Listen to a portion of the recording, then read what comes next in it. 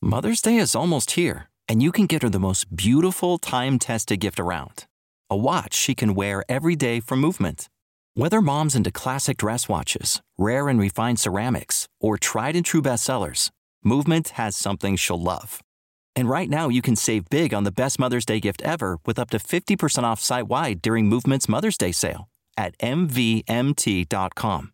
Again, that's up to 50% off at MVMT.com. The following broadcast may contain free thinking and open-minded discussion, ideas, skepticism, and adult subject matter.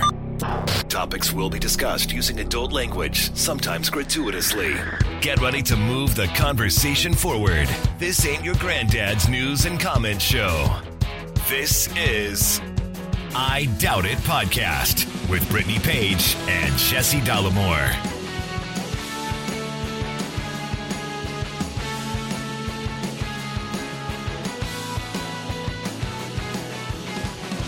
Welcome to the show, and thank you for joining us. Episode 839 of I Doubt It Podcast. I am your host, Jesse Dollamore, joined today by the lovely, talented, and indeed scholarly Brittany Page. So Twitter hasn't completely gone downhill yet.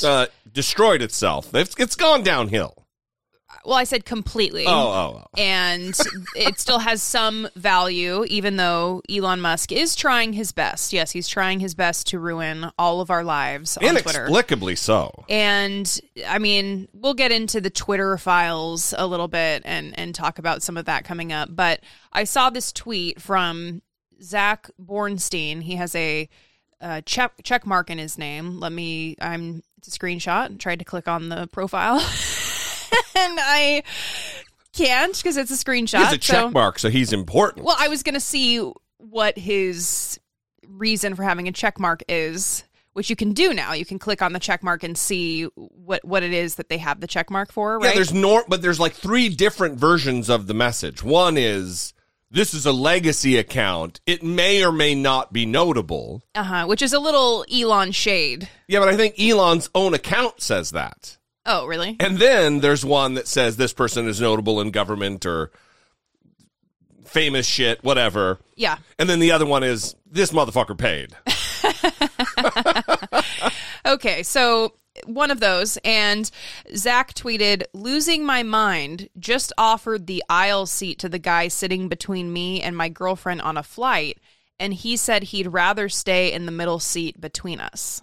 The middle seat. And this took off on Twitter with a lot of people choosing sides about who the asshole is in this situation. It seems like that is the main function of Twitter is getting to the bottom of who the asshole is in any given situation. Yeah, so I thought this would be an interesting exercise for us and the audience because I know how I feel about this issue.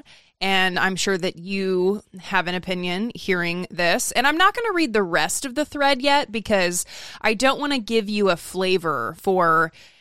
I don't want you to have any other details about this guy's personality that refused to give up his seat, okay? Well, I don't need to know.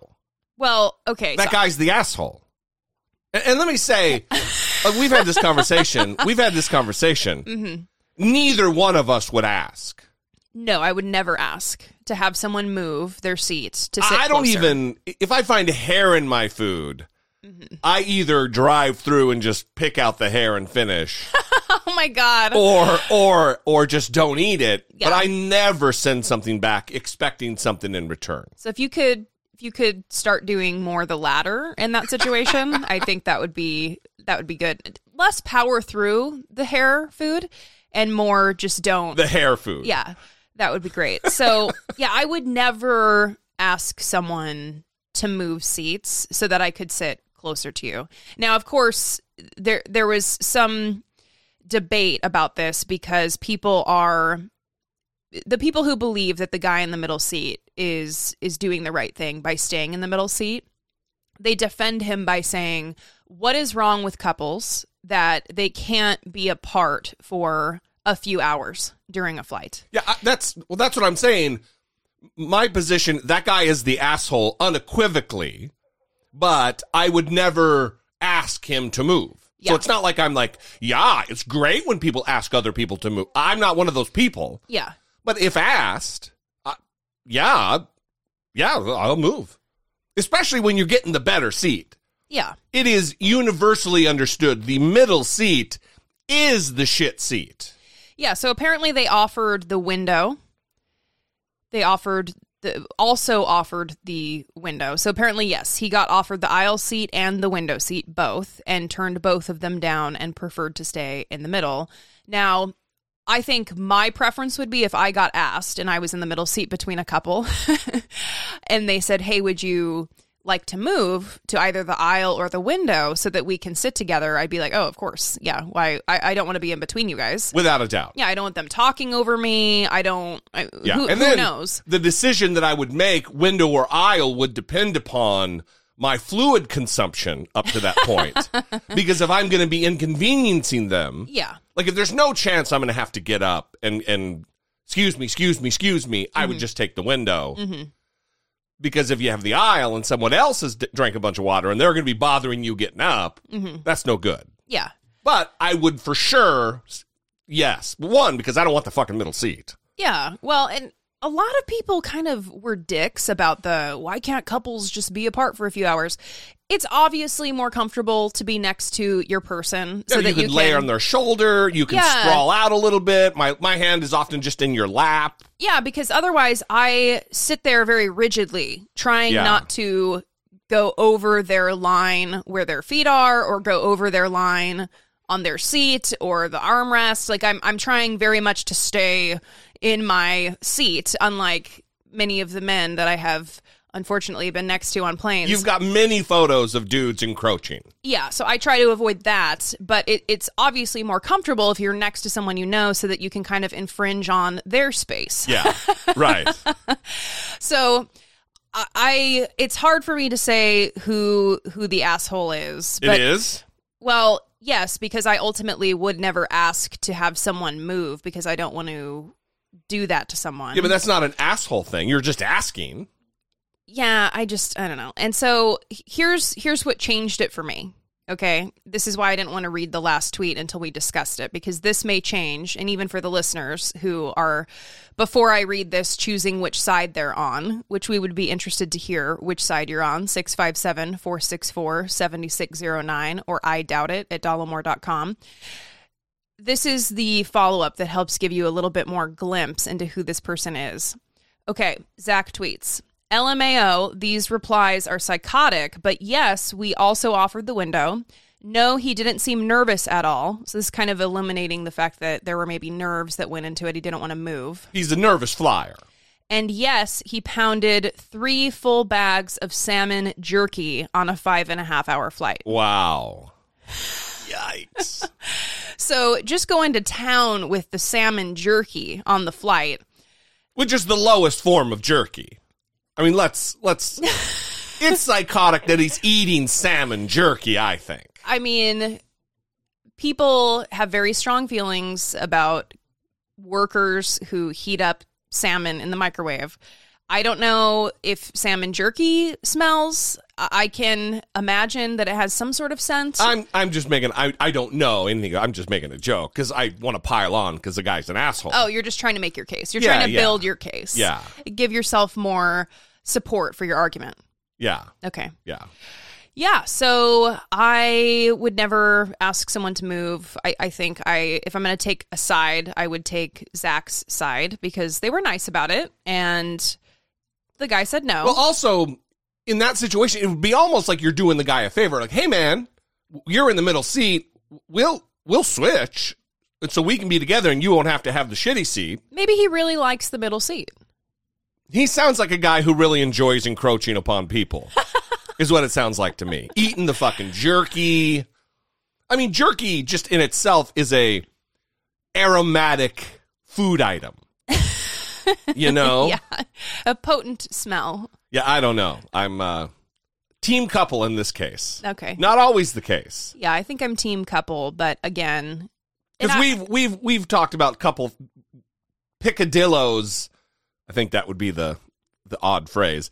many times, like couples who same side at restaurants and stuff, which I don't get. I think that's strange. But not always team couple. But in this case, that guy's just, come on. Yeah. What a dickhole. Yeah. So we haven't been on a plane a long time. Maybe we will encounter a situation like this, but we have yet to encounter a situation like this. It remains to be seen. Yeah. How we would actually handle it in person. Again, we'd love to hear from you, 657-464-7609. Email a voice memo from your smartphone to idoubitit@dollemore.com. Let's get to some listener communication. The program moves on. The whole power structure's coming down. Number one show in the world right now. Number one show in the world right now. Hey, Brittany. Hey, Jesse. This is Logan from Oklahoma. Called a few times. You guys varied some of my stuff. But anyway, I'm listening to your most recent episode, and you're talking about the 82-year-old woman, the poor old woman who was arrested for not paying a trash bill. You mentioned also that they are not going to be disconnecting utilities for late bills. I just wanted to give a quick anecdote about my time in England. I went on leave for a month, and I didn't pay my electric bill. I just plain forgot. And I got notices in the mail while I was gone back to the States, and I called the guy, I called the company, and the guy who answered, I told him, I'm so sorry, I was gone for a month, and I just don't want you guys to cut me off. And he scoffed, and he was like, wait, cut you off? What do you mean? I said, yeah, you get cut off in the States, and I figured it would be the same here. He's like, no, mate, we just get you on a payment plan. That blew my mind. But here in the United States, we have to pay immediately or be deprived of the things that we need to survive. Water, electricity. I mean, we don't need internet to survive necessarily, but internet. Some people can't do anything but work from home. And it drives me absolutely batshit. Anyway, I just wanted to address that. Yeah, American utility companies, etc., are pretty fucked. I love you guys. You're all the best part. Yeah, I don't pick sides. So I hope you have a wonderful rest of your day. Hopefully talk to you soon. Bye. That was for you, I think. Well, I can assume that Logan in Oklahoma isn't going to be taking a side about the asshole in the middle seat either, since he's no taking a side guy. Yeah, well, thank you for this call, Logan, and I'm hoping that we eventually get to a point where we view shutting off of utilities of things that people need to survive as an abhorrent practice. Yeah, or maybe we need to get to a place in our society where people just do a better job of pulling themselves up by their bootstraps and just pay their fucking bills. What do you think? Yeah, so there's actually people that think that. A fucking joke. And how horrifying to know they exist. But to give more context for the story that I was talking about in the previous episode, where they are no longer doing water and power shutoffs, that is actually in Los Angeles. The Los Angeles Board of Water and Power is going to stop the practice of water and power shutoffs, but it's only for specific customers enrolled in a program that is specifically for low-income residents and also for those enrolled in the Senior Citizen Lifeline Discount Program. Yeah, vulnerable populations. Yeah, so it's not for everyone. It's only for people enrolled in these two particular programs. But again, it is a step. It's also interesting that a part of this motion is also they are going to prohibit the company from shutting off customers' power and water during extreme weather events like heat waves, which, you wouldn't think that you would need to have a motion that prohibits power and water companies from doing something like that, unless it's like a safety issue, right? But, yeah. Like a hurricane, they turn off the power to protect the grid and stuff. Yeah. Yeah, it seems like it's an incremental step toward ultimately what's going to be. You're not allowed to do that ever. You just can't turn people's power off. Yeah. It's just delaying the inevitable, which the inevitable might be 50 years down the line, but just fucking rip off the Band-Aid and do the right thing already. Absolutely. Ugh. Anyway, Logan, thank you for the call. We appreciate it. Again, we'll drop the phone number, it seems like a million times in the first 15 minutes of the show. Sometimes we don't do it at all. That is right. We're making up for it. 657-464-7609. And email a voice memo from your smartphone to idoubitit at dollemore.com. So before we get to this next call, I just want to say that it's specifically for me, but you can tell that this person is a listener of the show. But it's specifically for me, in support of me, after a video that I did on YouTube talking about a former Boise police captain who was recently exposed as a white supremacist. And when Brittany says former, that just in August he retired. So After almost over 2-decade career. Right, so like it's not like, 10 years ago he was a cop. He just left the Boise Police Department. Yeah, and he had been writing blogs for American Renaissance, which is Jared Taylor's white advocacy organization. Excuse me, Brittany. White.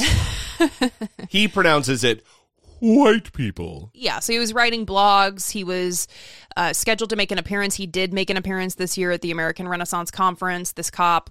And he is a virulent white supremacist based on his interview with Jared Taylor, based on his blog posts. And so I did a video about this, exposing him, and the racists got very, very upset and left me very, very mean but funny comments that were because hilarious. They're dumb fucks. They don't even know it, but they're dumb fucks. So I did a video mashup of the hilarious comments from the racists, and I got this anonymous call, and they think that I can't play it because it's filled with some naughty words, but little do they know, we accept the naughty words on this show. Fuck yeah, we do. Hi, guys. No, you will not be able to broadcast this on air because Brittany, and you're doing a good job, by the way. I watch you so much. Fuck them. I'm so sorry. Yes, I know. Well, actually, I'm not sorry because I'm a grown woman. Fuck all of them, Brittany, okay? They hating on you, and they will get over it, okay? They'll be all right as long as they never come near you or touch you. So that's when we will all have to get involved. But fuck them, Brittany. Fuck them, fuck them, fuck them, fuck them, fuck them, fuck them, fuck them. Enjoy your holidays. Peace and blessings. So I'm going to start every morning listening to this. This is going to be my new meditation soundtrack. Yeah. I absolutely love it. I'm going to go out on a limb and I think she wants them to just fuck off. I think so too. And it was just a lovely message. And this is what you get when you start a YouTube channel. You get just lovely messages. You get hateful, racist comments too, but you get lovely messages from very kind people. And I am very grateful to the anonymous caller who gifted me with my new meditation soundtrack. Thank you. We're also going to have to clip up a little bit of that and use it as another drop. The whole power structure is coming down. Number one show in the world right now. I Doubt It is a listener-supported podcast. Support comes from our most loyal, engaged, intelligent, and good-looking listeners just like you via Patreon. Your support on Patreon for as little as $2 a month would help keep the conversation moving forward one podcast at a time. If you have a few dollars to spare each month, we invite you to help produce the show by joining the Patreon family. Please visit patreon.com/IDoubtItPodcast. We would like to thank our new Patreon supporters, Bruce A.R., Kevin W., Mackenzie P., and Casey from Indiana. And then we want to give a special shout out to Lorinda. Lorinda increased the Patreon pledge. Nice. Very kind. We just finalized the Patreon end-of-year gift. They are in production. Yes. The gift is in production as we speak. The gift is scheduled to be delivered to us on the 22nd, I believe, or the 23rd. All right. So just before Christmas. And then we are immediately going to start sending them out. But we are sending them out ourselves. They're not going out through a company. We are doing that work ourselves. Last year we had enough lead time that we could afford time-wise to have another company, like another person with their hands on the product. We don't have that time now because the cancer really threw a wrench into. I know everybody's really worried about the end of the year gift, and that's the concern. But the cancer did really, it fucked that up. Among other things, you know. Yeah. So we... Don't my cancer! So we're excited. We've sent it to a select few friends and said that they could not share it with anyone. And not for public consumption. And everyone reacted very positively to it and laughed. And it was exactly what we wanted. And that's what we want for you guys when you see it. This is meant to just be a funny end of the year thing, you know? Yeah, it's a summary of our year. It is a summary of our year, and when you see it, you're going to know exactly what that means. Yeah. So you can become a Patreon supporter before the end of the year and be entered in to get your end of year Patreon gift. If you become a Patreon supporter by the end of the year, you will get the Patreon end of year gift. I think we should extend it because of the lateness for another month. Okay, so the end of January. Let's say Sweepy's birthday. Okay. Which is January 31st. Okay. If you become a Patreon supporter by January 31st of any tier, you will get the end of the year gift. But don't wait. There's more. No, I don't know. I was just trying to be like Billy Mays or something. Okay. OxyClean. Yeah. So thank you all for your support. We could not do it without you. We are looking forward to the coming year, and we think it's going to be a big one because there's not going to be any cancer, fingers crossed, and yeah, hopefully no more surprises are on the horizon. But I can see everything turning sour now because I'm making that prediction. I'm kidding. We're going to be fine. But just stop. All right. Everything's going to be great, and I don't have anxiety. So here we go. We love you guys. We appreciate you. Thank you very much. Moving on.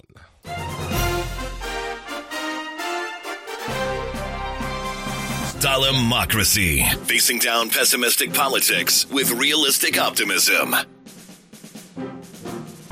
We are facing a situation where we have the flu, RSV, and COVID-19 all at the same time. They are calling it the Tripledemic, and the masks are coming back as recommended by the as well. They should be coming back by the CDC to help reduce the number of infections and help stave off some of the pressure that is currently on hospitals.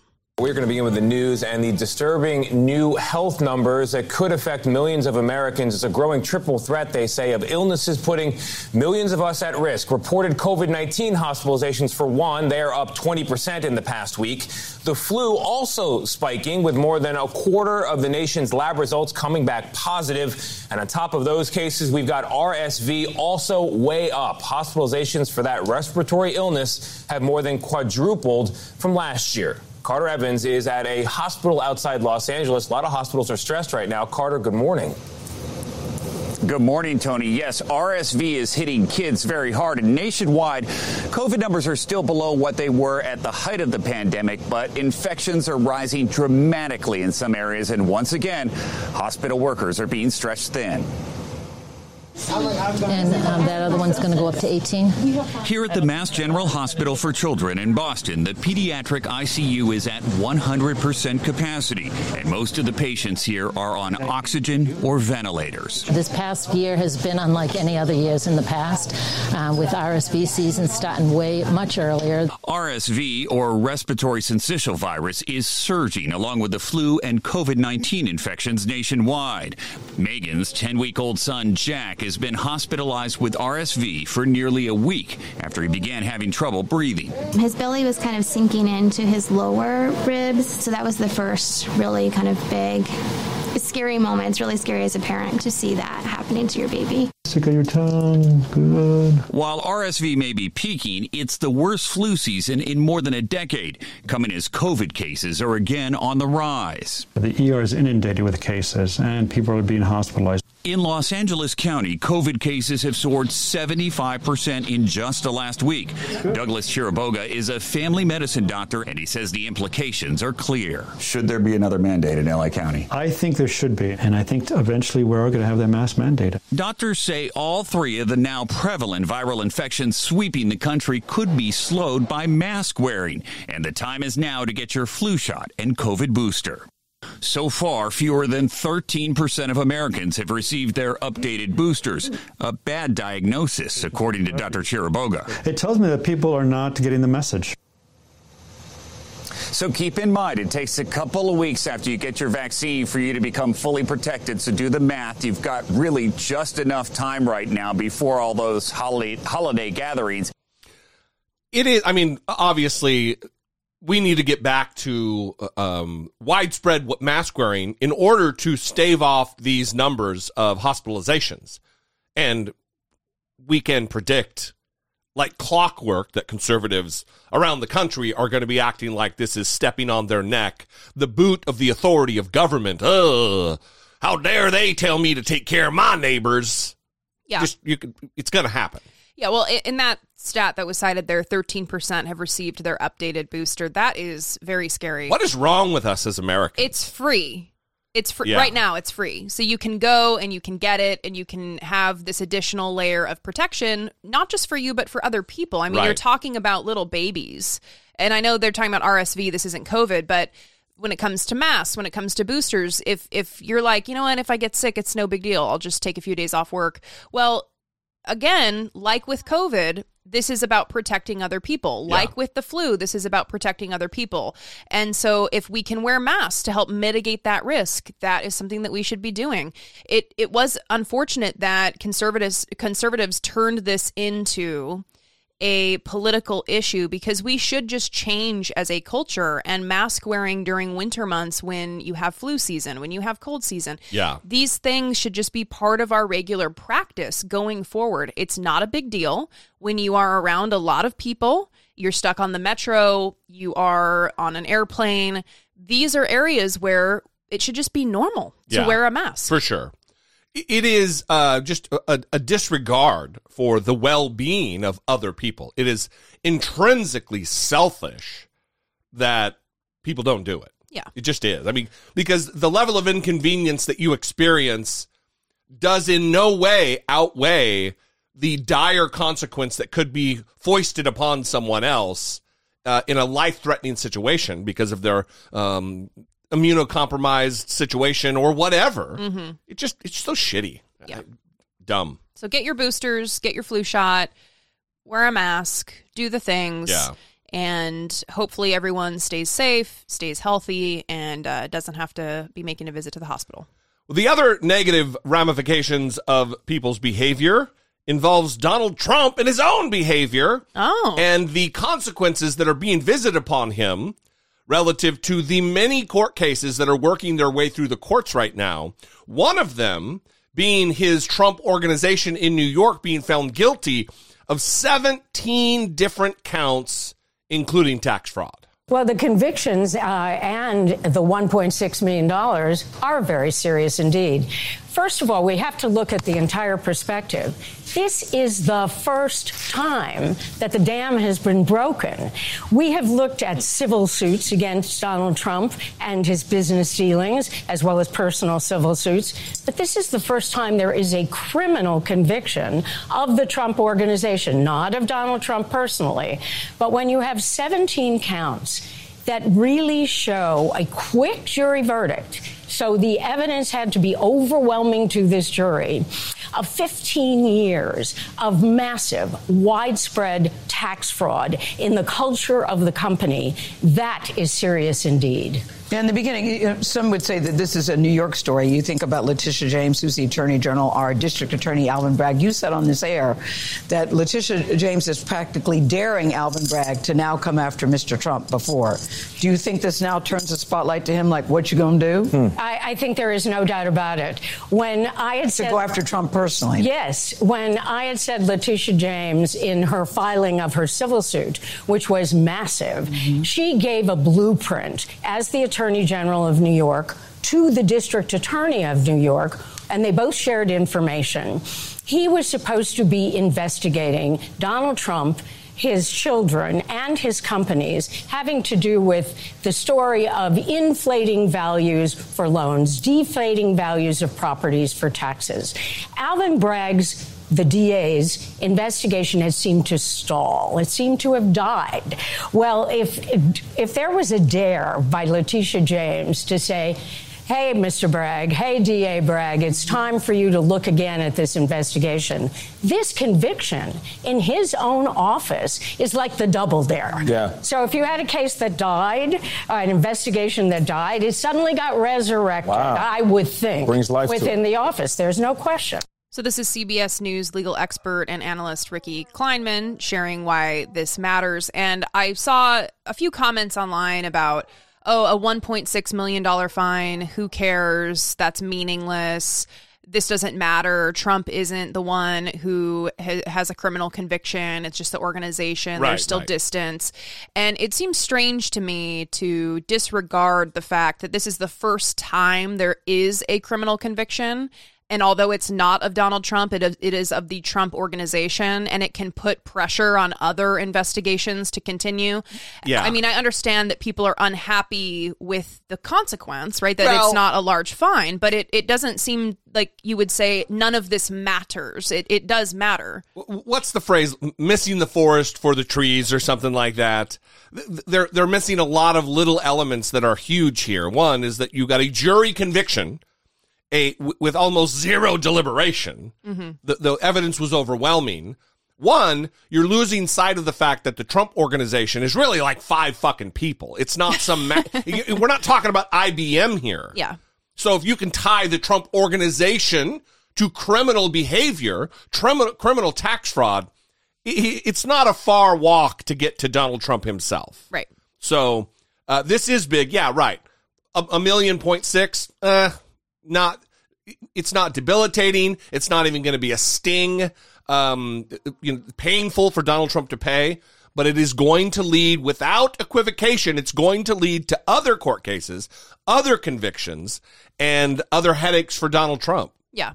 And we are starting to see the party, because they have to, because they lost the elections, because they didn't make the progress that they wanted to with their quote-unquote red wave. We're starting to see Republicans distance themselves from Donald Trump. Unfortunately, not enough, because you recently had Donald Trump posting on Truth Social that the massive fraud, capital M, capital F, of this type and magnitude, of course, talking about election fraud, allows for the termination of all rules, regulations, and articles, even those found in the Constitution. So let's really put this into perspective, because I know we're sick of Donald Trump. We're sick of this stuff. And I think even Republicans, like you're saying, are beginning to be sick of his fucking antics. Yeah, he's a presidential candidate. Yeah, officially. He's an official presidential candidate. He is the front runner for the Republican Party. He's the only candidate, but he still largely has the support of most of the party. He's the leader of the Republican Party, whether they want to say it or not.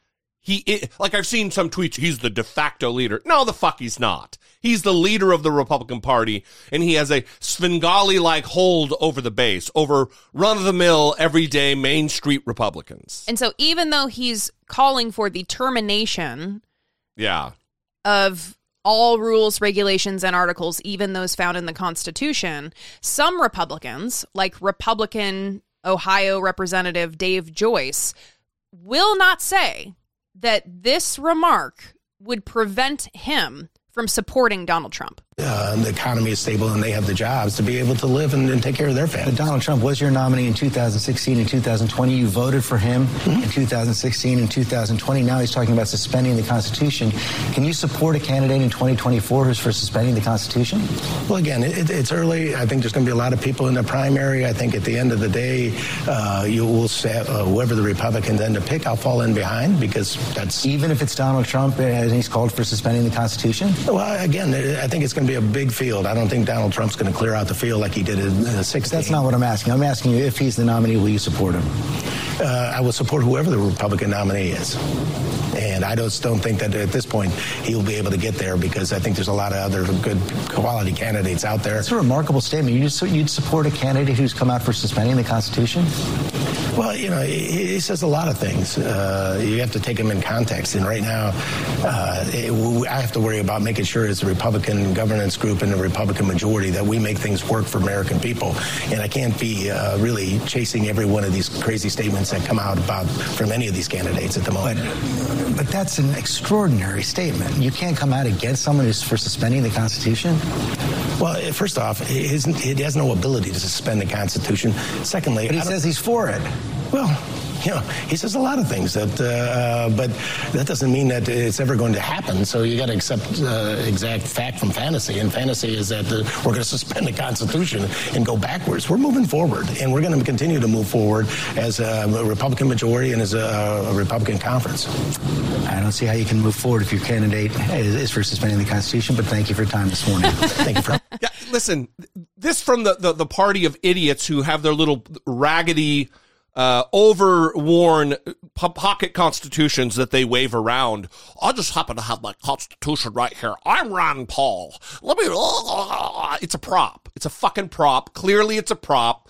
They've admitted as much because no one other than like Liz Cheney and Adam Kinzinger, two almost not members of Congress now, have come out against this thing. This statement of massive fraud like this allows for the termination of all rules, regulations, and articles, even those found in the Constitution.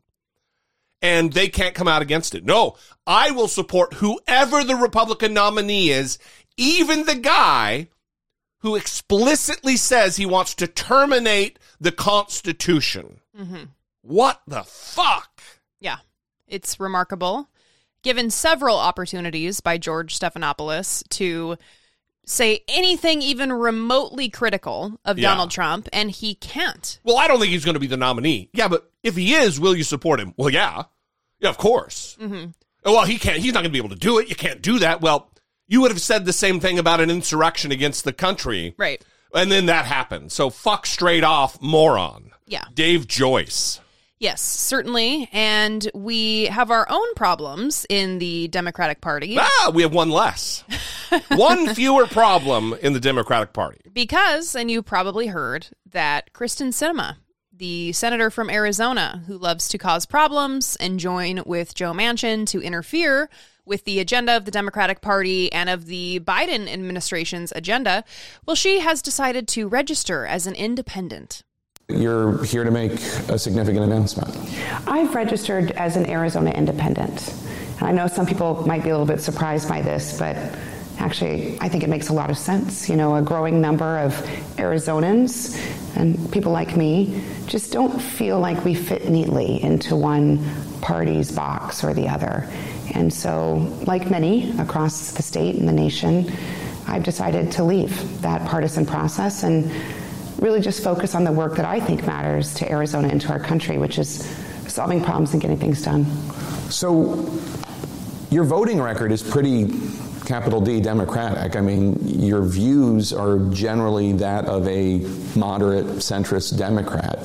How does leaving the party change how you do your job? Well, I don't think anything will change about how I do my job. Arizonans sent me to the United States Senate to be an independent voice for our state, and I'll continue doing that.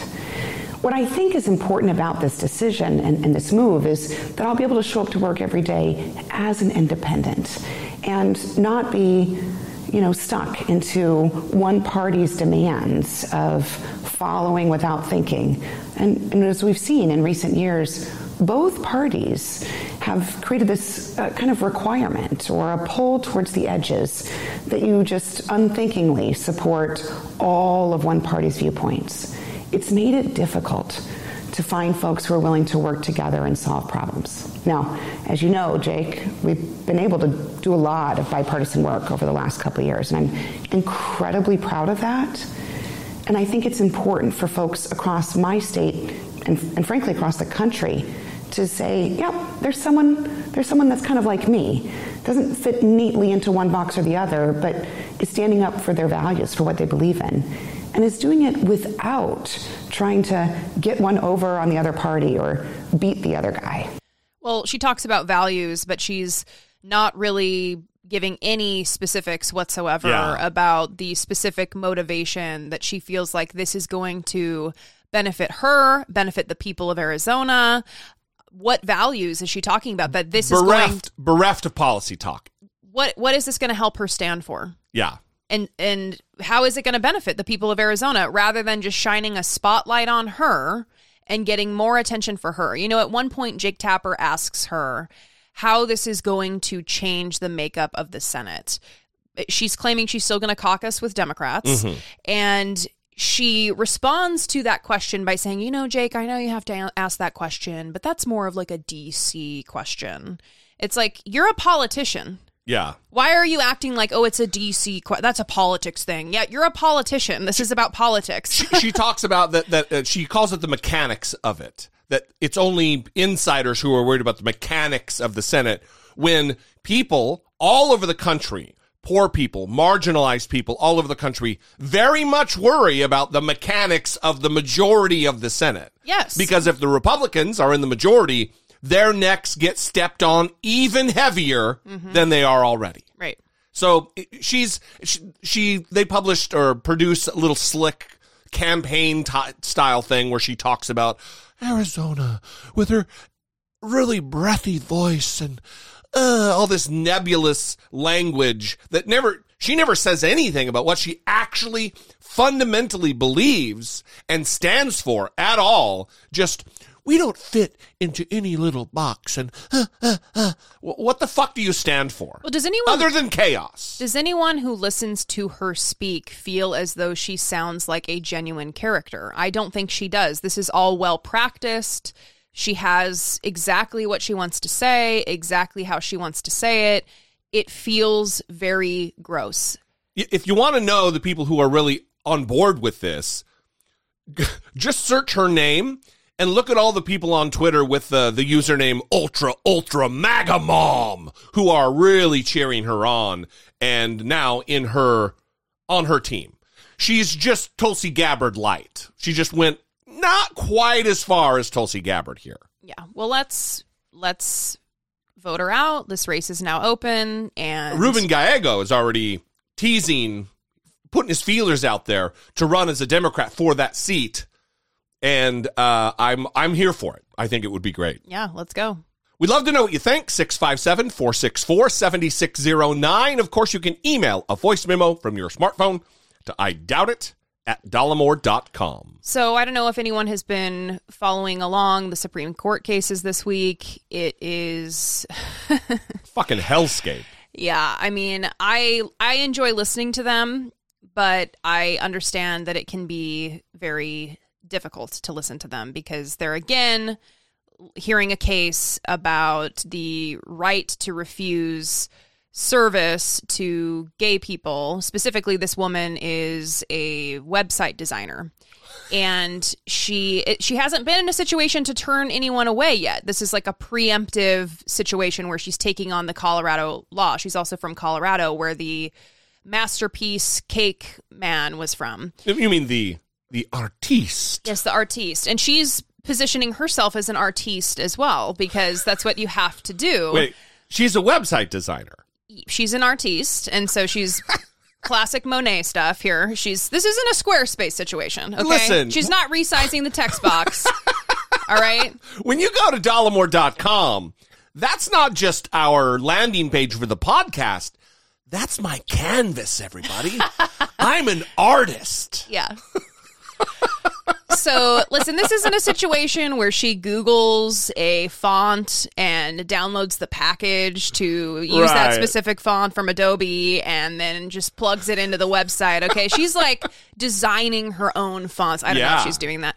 This is the claim, though, and she's saying that she would basically be compelled to, in creating her art, create a message that she ultimately doesn't support. Anyway, so that was before the Supreme Court again.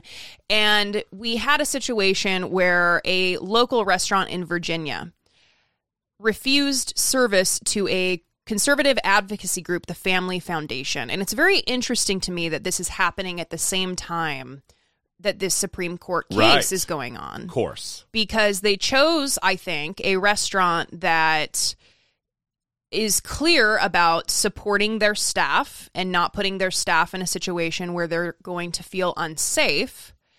And they were going to have this event at the restaurant, but the restaurant came forward and said, no, we're actually not going to serve you because we protect our staff and we have members of our staff that are a part of the LGBTQ community. And they would not, and we have women who work here as well, and you're a conservative advocacy group looking to take away the rights of people in these communities. And so, no, we're not going to serve you. And let me guess. The group then is saying that they're being discriminated against because of their faith. Because they're Christians. Yes, exactly. The Family Foundation says they were discriminated against. 8 News reporter Alexis Bellamy spoke to the group today. She's live with more. And Alexis, tell us what happened. Eric, Deanna, to put it into one word, frustrated. That's how the Family Foundation says they are now feeling after being turned away from Metzger Bar. Can I already say they're off to a fucking terrible foot in this local report? It was hard to find a good reporting of this, I will say because that. They're already setting this up as framing it in the way that the Family Foundation or whatever the fuck, how they would want it framed. And grill just an hour or so prior to their reservation last Wednesday. Now their group is saying it's all about their religious beliefs. Here's how it happened. One of the owners of Metzger called a representative of the Family Foundation about an hour before the reservation time, saying that the group would not be dining in the restaurant. We've had events at restaurants all over the city, and we've never encountered a situation like this. It's no secret that we are very much engaged in the public policy debate on a number of controversial issues, but we never expected that we would be denied service at a restaurant based on our religious values or our political beliefs. For businesses like restaurants, federal and state laws do not allow discrimination based on protected classes such as race, religion, sex, and more, as defined by the Civil Rights Act of 1964. It's not yet clear if this incident falls under one of those protected classes. The restaurant citing the conservative advocacy group's opposition to abortion and same-sex marriage. They said in part in a statement posted to their Facebook page that they made the decision to protect their staff, many of whom are women and or part of the LGBTQIA community. But this was a message that was conveyed by the owners of the restaurant. Let's be clear about that. And it was a very intolerant message that was being conveyed, which is we have a litmus test, and that is if you have any political or views about public policy based on Judeo-Christian values that disagree with us, then we're not going to deny you access to our restaurant. The Family Foundation says they are open to the possibility of a sit-down so that something like this never has to happen again. We would welcome an opportunity to have a discussion with them, meet with them in a private setting where we can really have a heart-to-heart about some of the issues. Now, we have reached out to Metzger Bar and Butchery for an interview today, but have not heard back. In Richmond, Alexis Bellamy, 8 News. They're intolerant of our intolerant bigotry. Oh, I do declare. Yeah, I mean, come on. This is how they want the world to be, right? This is what they want. Right. They believe that the artist, the genius artist website maker, that she should be able to turn away people and because they're gay. Because they're gay. But we deserve the same thing we're trying to deny other people. Fuck straight off. Well, and also they can dispense with the attempt to say that this is about their religious beliefs because Christians are in the majority in this country. Right. And I'm sure that if this restaurant was turning away Christians, had a litmus test, like he said, for Christians, that they would not be as successful as they have been. Yeah. They're not turning away anyone who is Christian. They're turning away a conservative advocacy group that has views that prompt their employees to feel uncomfortable in their workplace. Not just views, though. They put those views into action to actually harm members of these groups. And that's why it's important to talk about it as an advocacy group. Yeah. They are working to form public policy that infringes on the rights of the people that would then serve them at that restaurant. It's the same with the conservatives in your life, who say, well, I don't want to oppress any gay people. That's not what I want. But I just vote for people who do put that into policy and actually do impact the lives of people in marginalized groups. Right. Fuck off. Fuck straight off. Get the fuck out of here. So, good news related to some of these issues is that the House passed same-sex and interracial marriage protections this week. This is the family Kent and Diego always wanted, but weren't sure the law would allow them to have. We had to go through so many hoops, whether it was protecting our relationship, then our marriage, then our children. After the Supreme Court overturned nearly 50 years of precedent on abortion protections this summer, they feared same-sex marriages like theirs could be next. We were immediately concerned. And they weren't the only ones. My 13-year-old turned to me when Roe v. Wade was unwound and said, is our family in trouble? Are we next? But today, the motion is adopted. Congress has them breathing a little easier. To see this is a huge relief. I can get a full breath. The House passing protections for same-sex and interracial couples in bipartisan fashion, just as the Senate did last week. But being gay is normal. The bill acts as a safety net should the Supreme Court reverse its 2015 ruling enshrining the right for same-sex couples to marry. It requires all states recognize same-sex marriages as legally valid, though it doesn't compel states to issue marriage licenses. Still, it stops old laws from snapping back into place in the absence of court protections, which created an uneven patchwork of rules across the country after Roe. Michigan is one of those states that still has a constitutional amendment that would not recognize our legal marriage. Right, but at least this law now says they have to. Yes, and absolutely. That's all what's beautiful about it. Ali Vitale, NBC News, Washington. Well, let me tell you this. It's good to see that Congress is finally doing the thing they should have done decades ago and not leaning on the integrity of the Supreme Court to uphold these constitutional rights, actually writing this into law. Absolutely. And I mean, how different the country would look right now had they done this for Roe. Right. Decades ago. Before, yeah. Right. I mean, as they had talked about throughout the years, this was the plan to do this for Roe years ago, and it never happened. But Jesse, you're happy about it. I'm happy about it. There is someone who's not very happy about it, though.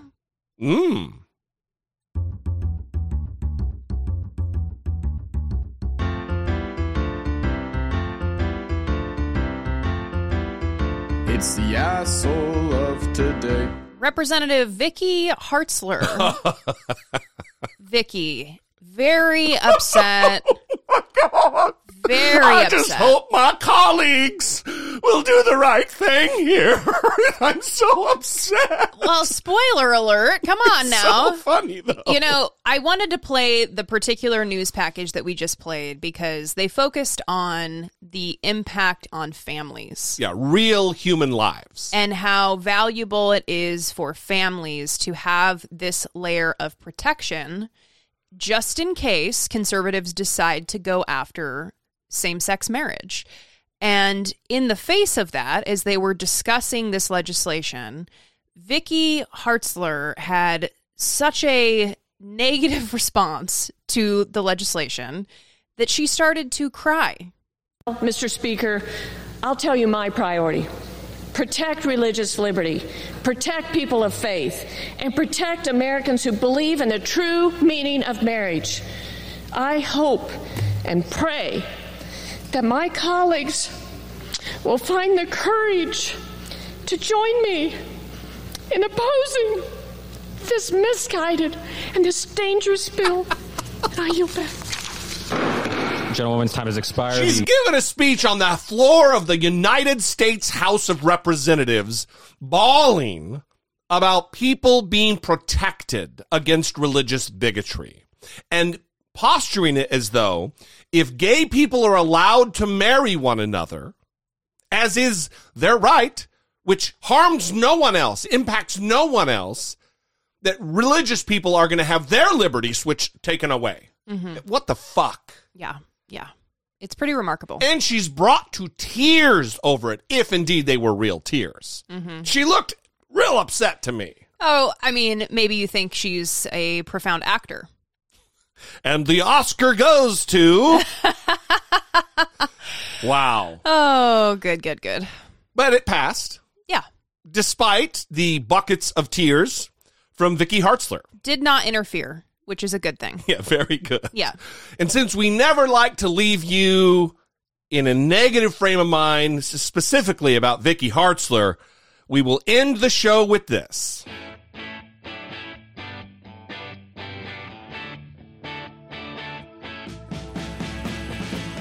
Taking care of biz. Maxwell Frost. Maxwell Frost. Congressman-elect Maxwell Frost from Florida. I know who this is. The first Gen Z member of Congress tweeted that he was denied a D.C. apartment due to bad credit. Yeah, he tweeted something like, I told the guy I have trash credit right now. They said it would be fine, don't worry. And then they denied me and kept the application fee. Yeah, so I'm going to read the tweet. All right. He said, just applied to an apartment in D.C. where I told the guy that my credit was really bad. He said I'd be fine, got denied, lost the apartment and the application fee. This ain't meant for people who don't already have money. For those asking, I have bad credit because I ran up a lot of debt running for Congress for a year and a half, didn't make enough money from Uber itself to pay for my living.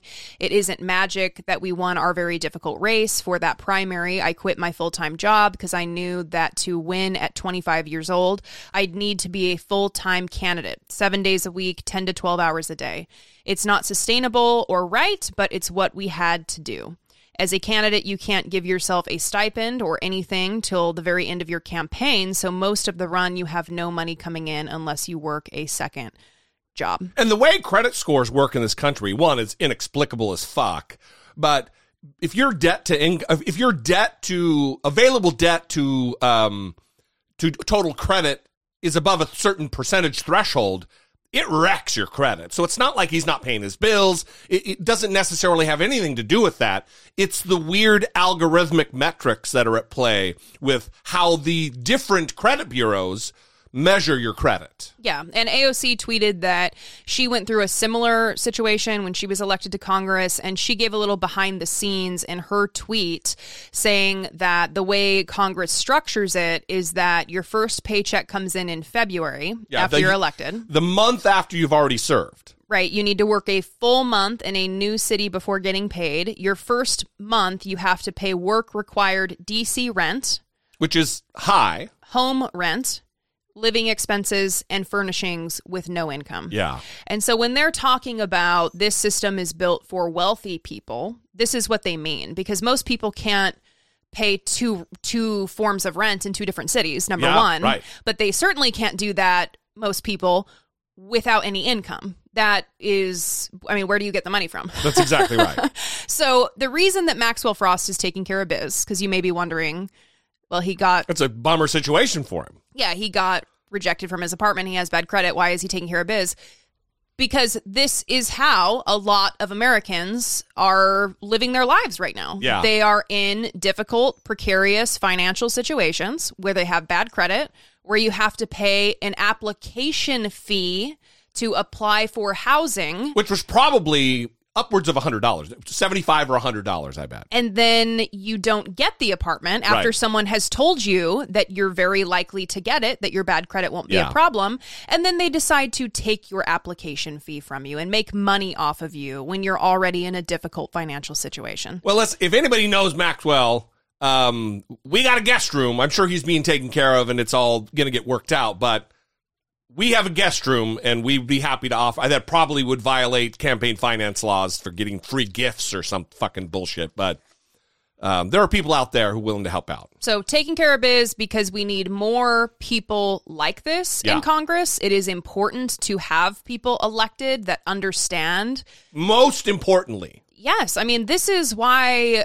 This is real to him, not some concept. Yes, and he can get in there and talk about his experiences.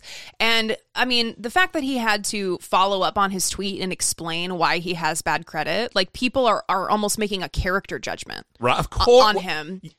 Which is the problem in our society as it is. Yeah, it's like, who gives a shit that he has bad credit? Yeah. A lot of people have bad credit. Right.